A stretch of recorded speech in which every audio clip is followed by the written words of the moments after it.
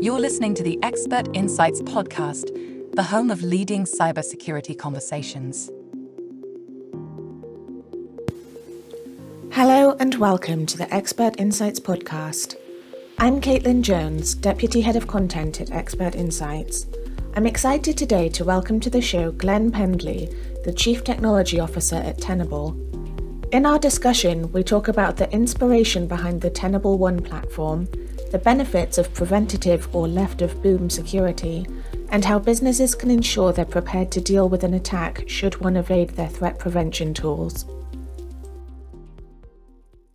So thank you, Glen, for speaking with us today. It's great to meet you. Could you please just start off by giving us a little introduction to yourself and your security background and your current role at Tenable? Sure. So first of all, thank you for having me. So I've been in security since the late 90s. I actually started my career in the United States Marine Corps. And back then, cybersecurity was maybe antivirus, firewalls were just starting to become a thing, and the I love you virus came out, and it just fascinated me. So I just started, started just diving into reverse engineering. I was an ADA programmer, so like in the Marine Corps, very old language. But it just fascinated me, and I started reverse that, figured out how to do it, writing my own like viruses and stuff like that. And after I got out, I just wanted to do cyber. Moved to California, actually. Started working in a consulting company, created a product from that, and the rest is history. So I've been at Tenable now for 13 years. For the majority of that time, it was running engineering, products, security research, and stuff like that. And now my role is the CTO, mostly responsible for the vision and strategy for the company. I still poke my head in a lot on the engineering product stuff, but the role is mostly the strategy of where we need to go as a business, look at the market, what customers need, and stuff like that. Okay, great, thank you. I always love it when someone has a story where they were really inspired by one moment and you can track it all back to them. That's really nice. I tell people that I love you virus, and a lot of younger people, they're like, is that a real thing? I was like, no, seriously, it was a worm that propagated over email, and it just told everybody in your address book, I love you. And that was, and it would just, it brought down the internet because, the internet was young back then. Everybody was just getting spammed with I love you. Yeah, a little less nefarious than some of the things that we're seeing today, but I suppose that's where it all started. Things like that. So during your time at Tenable, you've architected and brought to market the Tenable One exposure management platform. What was your inspiration for the platform? What challenges were you looking to solve with that? Yeah, that's a great question. So when you look at proactive security tools, like tools that try to assess the attack surface before bad guys do something, whether it's Tenable or any other product out there, like what they do is they're kind of siloed in the sense of, I'm going to look for software vulnerabilities, and what I want to do is just quantify risk on CVEs and vulnerabilities because that's what my product does. Then you have a bunch of products that they do what they do, and security practitioners are then forced to say, all right, well, this tool is looking at software vulnerabilities, this tool is looking at open source stuff, this tool is looking at cloud, and then nothing is tying the pieces together. And I remember the exact moment. So the co-founder of Tenable, the gentleman that invented Nessus, actually, a very close friend of mine, he was at my house, this was a few years ago, and I was ranting a little bit that even how we were quantifying risk was just fundamentally flawed. And so we've invested a lot of money to do an amazing job of quantifying the risk of a CVE. Like, we use threat intelligence, we use AI, we can predict at a pretty good rate of when a vulnerability is going to get exploited. And then we have the algorithms that look at assets, like systems and stuff, and quantify the value. And I was ranting saying, that's not good enough. And the example, I started really, again, I was ranting a little bit, but it was, I'm like, who is using the machine matters? There's so much more context that plays a part that's unique to every single environment. And a very simple example is, let's say, you're using a laptop, I'm using a laptop.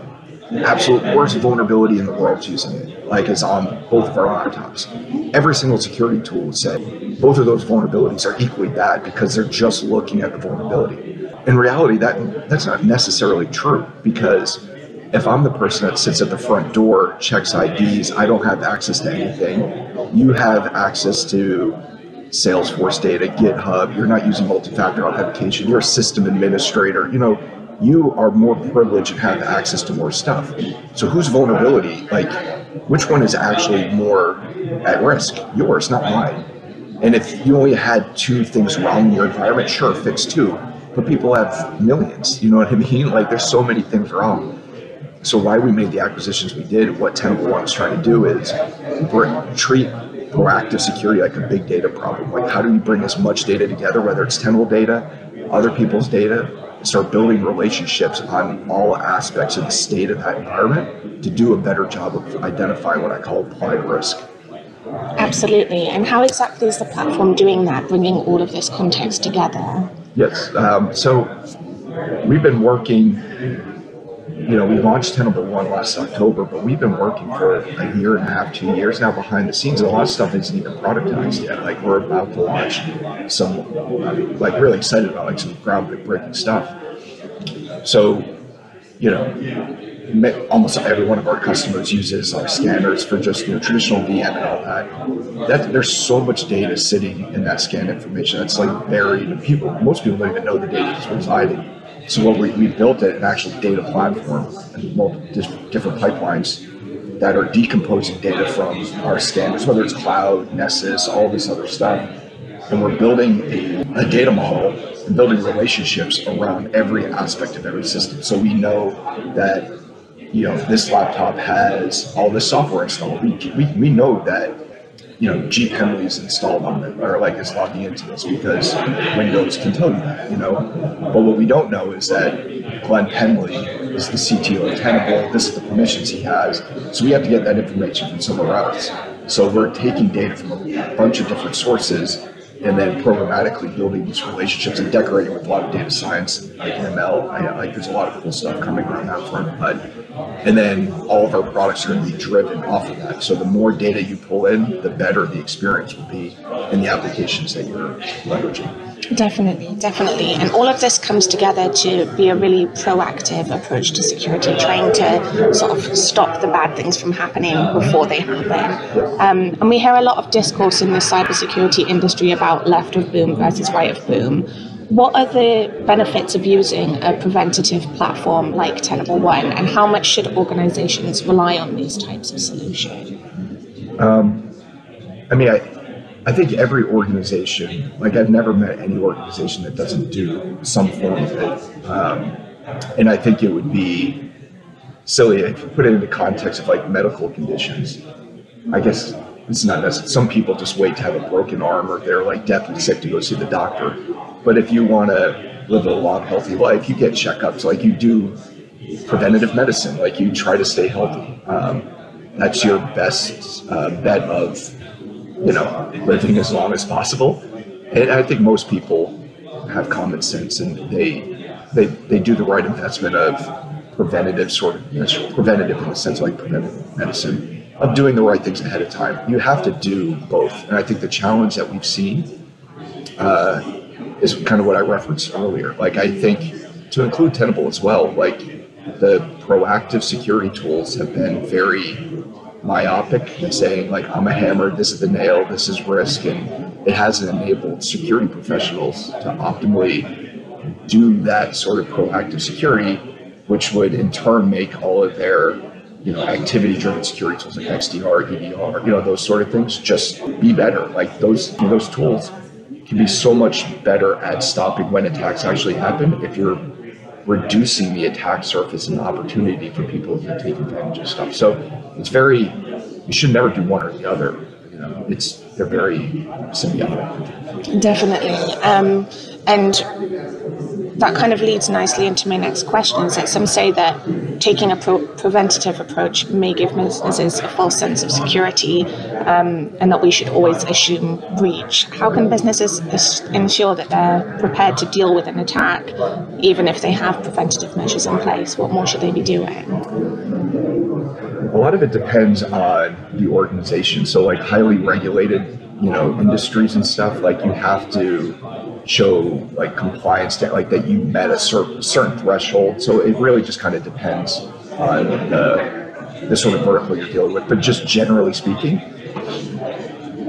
my background of like forensics and reverse engineering and doing that sort of stuff, it's extremely difficult if you were, or you even thought you were a breacher. You have to validate, like you had an alert, like you're doing all this proactive preventative security, you're doing, you have all these activity-driven tools in place, an alert comes up. If you have to look what happened, you can't do that without data. So the more that you can, consolidate visibility and be able to like validate, how can there's an alert on this laptop, who was logged into it at what time, like did the configuration change, like new install, like is there a new process running, is there new, so there's like just lots of data that you need to like kind of go through to forensically look at, a potential impact of an attack, and you can't do that if you're not bringing data together and trying to, you have any means of trying to go through that. So I think that's, regardless of the vertical that you're in, you need data to be able to validate, validate. Definitely, and that consolidation piece is something that we're hearing a lot about this year at RSA, bringing different tools together with integration or using multiple tools from one vendor rather than multiple vendors for that sort of visibility piece. So we've chatted quite a lot about sort of the landscape, how it is at the moment, and the challenges that you're helping your customers to deal with now. And I'd like to sort of shift our view to the future, as it were, a little bit. So how can we expect the threat landscape to evolve as we move further into 2023 and beyond? We're hearing a lot this year about the rise of AI, sort of global economic downturn, the continued skills shortage on the floor. How will factors such as these influence that evolution? Yeah, it's a good question. Over the last few months, the amount of questions I get about AI, it's very interesting. So it ranges from people thinking that it's Skynet and like all hell is going to break loose, and then some people that completely dismiss it. I think when it comes to AI, when I say AI, I'm talking about large language models, generative AI. It's funny how now people they tie LLMs, and that's AI. It's like, actually, there's a lot more to it than that, but ChatGPT is everybody, they've done a great job of marketing. But I think what the value that like LLMs and Gen AI brings to efficiencies when it comes to just creating content, doing like all the positive impacts that Gen AI bring to society, those same efficiencies can be used from attackers as well. So on the flip side, you said like the talent shortage. One of the things that I'm personally trying to, for us to address is, if you've ever used a security product, they all are horrible to like interact with from a user experience perspective. You know what I mean? Like there's a very big difference between like consumer products and this is so easy to use. Security products, there's always a dashboard, there's like tables, there's pie charts, and you're just like, and I think the lack of the shortage of talent, it's hard for people where they don't know questions to ask and how to interact with the data they're collecting, to go back to bring data together using generative AI, LLM technology to enable security professionals to make more out of the data that they're collecting, I think can help, cover the gap of lack of talent. On the flip side, the bad guys can use generative AI in a lot of interesting ways. I was talking to a few folks the other night here at RSA. They were asking about AI as well. And I referenced a talk that I did here like 10 years ago. And I was demonstrating how you could use like LinkedIn and just social media to do reconnaissance, to like very easily say, if I wanted to attack, and I would just pick out companies and say, here's how I would attack this company, just picking out people and certifications. And there's just so much information that people share on the internet, and then use that for reconnaissance. That takes time, and you have to look, you have to know what you're looking for. I was like, with using an LLM, like the ability to do reconnaissance on more companies, to start building, connections between different types of aspects of a particular organization's where maybe I didn't think about it, but like you train a model enough, you can get it. It just enables the bad guys to do more quicker. A lot of people are like, oh, they're going to be able to write crazy malware that they never have before. I was like, I mean, that's not necessarily true. Like, they write basic code. Like, attackers know how to do that already. That's not where the efficiency comes from. I believe it's a lot of reconnaissance or finding vulnerabilities in software, because you can look at a piece of software, see how the code's written, and look for other types of software that have patterns like that to be like, I wonder if I can exploit this, I wonder if I can exploit this. So it just makes the job of what attackers do just more efficient. Just like on the flip side, the good guys can do that too. It just, as vendors, security experts, we just need to build that and enable them to do it, because the bad guys already have that. So I see over this year and in the future, it's going to just, the amount of things are just going to escalate. We just need to keep up with the amount. It's my prediction, but I can be completely wrong. So are there any steps that businesses can be taking now to sort of protect themselves against that? Obviously, with this scouring social media, for example, we can imagine that there'll be even more spear phishing attacks and that kind of thing. What can businesses be doing now? I think that in the near term, where I see like what I would recommend businesses to do is things like spear phishing and just even spam and stuff like that. Mm-hmm. A lot of spam technology that people have in there. Those tools have been pretty good for a while, with the algorithms they have to look at. With Gen AI, like those emails that get sent in are like really can be really convincing. And you have to wait for this technology to get better on the protection side to be able to do that. In the meantime, education, I think like people have to be diligent and like really pay attention to what they're doing, because it's so much easier now, and evasion of some of the technology that's been doing an okay job up to this point. I know it's going to be much easier in the short term for we as security vendors can catch up and change how we're doing it to match that. So I know it's not a super sexy sort of response, but like really got to educate people on the potential things that may directly impact them in the short term, spam, prompt poisoning, things like that. I think just usage and education, like I thought of a few ways if I was a bad guy of how to use, this to, prompt poison people to click on links that are doing stuff. And so it's education, make people more diligent than they were before, because it's even easier now to be trained. Yeah, absolutely. And I've just got one last question for you today. What plans does Tenable have to continue to support your customers as we see the evolution of some of those threats?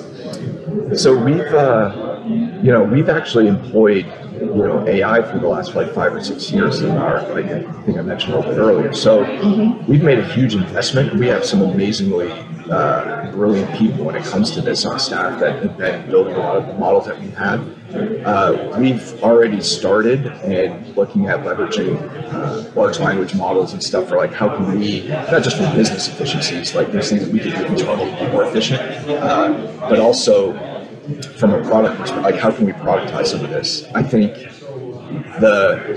what I don't want to do, and what I see the world doing, is a rush to jump on, the AI bandwagon and not doing what is like proper due diligence. Like Microsoft's, what they're doing is, but I'm like, you saw like Snapchat. That bot was used over the weekend. Like I saw somebody using prompt engineering to write malware through Snapchat. So again, people rushing to market. I think what we're working on now from that perspective is more of kind of what I referenced earlier. How can we build an experience where our users can interact with all that data we're collecting in Tenable One and start asking questions of it and start building insights internally, not necessarily like a prompt like, hey, write my build me a report so I can give to my boss, but like, what are some insights that I can see? Like, what's the first thing that I should work on today? And looking through that huge data set of all the data that we're pulling together. So it's that sort of experience that can drive efficiencies. That's where our focus is right now. Absolutely. Thank you. I'm looking forward to seeing that progression and seeing what you guys are up to. It sounds like you've got a lot of exciting plans. Hopefully very soon it's going to be happening. Nice. And thank you so much for your time today. I've really enjoyed speaking with you. It's been really great. Yep, thank you for having me.